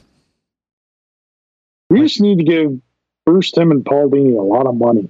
So go do what you did on the small screen on the big screen. That's an easy answer. I mean, like imagine a visual storyteller like Zack Snyder, except someone who understands and has a love for the Bruce Timm and Paul Dini work. In a perfect world, we have that. But if someone with Zack Snyder's visual talent had that, they might be able to make films better than Marvel films. They might. I mean, that's definitely a possibility. Also, the other thing, speaking of which, I want to point out, I can't remember where the article was, so I don't know if it's 100% credible or not, or if they were just joking around. But Joe and Anthony Russo, I guess, mentioned there's a 6-hour cut of Endgame. Dear God. I would sit down for it. That might be too much Endgame even for me. Here's the difference between a 6-hour Endgame and a 4-hour Justice League, is that a 6-hour Endgame, I mean, don't get me wrong, Endgame in itself, damn near perfect. Like, I can't think of anything I would trim off of that or add to it. But like with the Lord of the Rings extended editions, that's the only way I watched the film now. With a 6-hour cut of Endgame, that seems more palatable to me because I have 10 years of story leading up to that. Yeah. Yeah. And that's the payoff of 10 years of story. With Justice League, they tried to jumpstart 2 films leading into it, one of which was not well executed at all. I still kind of like Man of Steel. It's not great, but it's not by no means the worst. I don't love the messaging of it. I don't love the. It doesn't paint Superman Well, yeah, obviously we come back to the not understanding the character thing. Yeah. But yeah, and then Warner Bros. Just tried to catch up in one big swing, and you can't catch up to something like that in one big swing. I would have gone to see a Cyborg movie. I would have gone to see a Flash movie. If you'd done this thing right and plotted this thing out, like, I think if you want to start a DC cinematic universe like Marvel did, you start with? You start with, like, the ultimate POV character for the audience. You start with Martian Manhunter. I mean, at the end of the day, I'm trying to, like, really put this together in a coherent way. You can take your big swing and introduce all, and it feels like this is what they kind of did, except they got the characters all wrong, but they put it all in there. You can take your big swing, but it's only going to appeal to people that already know what this stuff is and represents. And that's only going to get you so far. Yeah. Marvel did the work and introduced the mass audiences out there that might have read a comic book, maybe didn't. And they said, here's who these people are. Here's why we like them, and here's why they're cool, and here's what they're all about. They distill these things down to what they're all about so well that they can go ahead and take the title Age of Ultron and change everything about Age of Ultron as we know it. They can take Infinity War as a title and change everything we know about the comic book Infinity War. But it doesn't matter because they got every character's essence down to a T. And the big picture stuff framed out so perfectly, and they relay it to a new audience. And they earn all of that time. And Warner's DC they don't do that. It seems like they're just, and the same thing with this release, the Snyderverse crap. Like, you're just trying to cater to people that are already, I'm sorry. I say this as somebody who, believe me, I'm very much, what's the word I'm looking for? I get a little tight when the mass media or the mass audience comes to the things that I'm into. That's kind of when I tune out. I'm that guy. I liked your favorite band before they were your favorite band, and then they're too cool for me. I admit, I'm kind of that guy. But look, at the end of the day, good work is good work. And I don't know, Marvel does the legwork and they produce something great. And Warner's just seems to want to try to pander to people that already know what they're getting into. And that's just not enough. It just doesn't hold up on its own. It relies on too much outside knowledge. And that's and what does that say? What are you saying? If the thing that you're creating in a film is relying on all this outside baggage, then the film can't necessarily relay a message unto itself. So I can't judge it or interface with it on its own terms. Is that fair to say? Yeah, that's fair. I believe that is fair. And the Frank Miller Batmobile was in it too. Really? For reasons. Oh, okay. It was there. Didn't love that. It's just like Dark Knight. Don't know that I love it here either. Like, it's just like, I looked at it, I'm like, that vehicle was used specifically for two very specific engagements. I don't think that really works as a standard Batmobile. But dark and edgy, put it in there. Yeah, it's that surface level understanding. Zack Snyder, again, visually amazing, but that's all he understands is visual. He doesn't understand context, subtext, meaning. No, if it looks cool, it is cool, and that's as far as he gets. And in that way, man, he's like the ultimate 90s director, if you think about it. Because that was comics in the 90s. If it looked cool, that was enough. We're back to that, except now they're giving it, $200 million to play with, based on that alone. And I feel, I'll close on this, there is something else that's important to say. As much as I don't like this film, as much as I feel it does not service the characters it's portraying, nor does it service the audience that is viewing it, there is part of me that is happy that it exists. If for any other reason, is that at the end of the film, it says, "For Autumn," which was his daughter who committed suicide during the production, the original production, which is the chief reason why he stepped away from the film in the first place. I cannot begin to possibly imagine the pain that event could cause someone. Being a father myself, you're a father yourself, I can't, that is a pain that I don't even want to try and imagine what it is like. And so, if this is part of his recovery from that, and it is what helps him to make peace with what happened, then I am okay with that. So let's move on now. Let's wrap up the show with some quick first impressions of the first episode of Falcon and Winter Soldier. Drew, what'd you think of the first episode? Just given the length that we've already gone, I'll keep my thoughts real brief. We can go into depth next time we record. We'll have more episodes to talk about. It's great.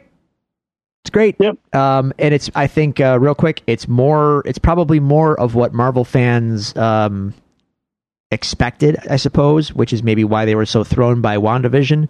This is going to be more your Marvel wheelhouse here.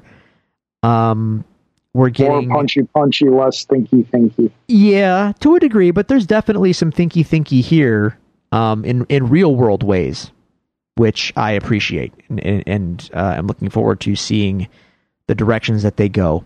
And this has more direct direct, I'm air quoting, implications for the MCU as a whole in terms of legacy characters, where the big plot might go, and things like that. The big MCU overall plot thrust is in play here.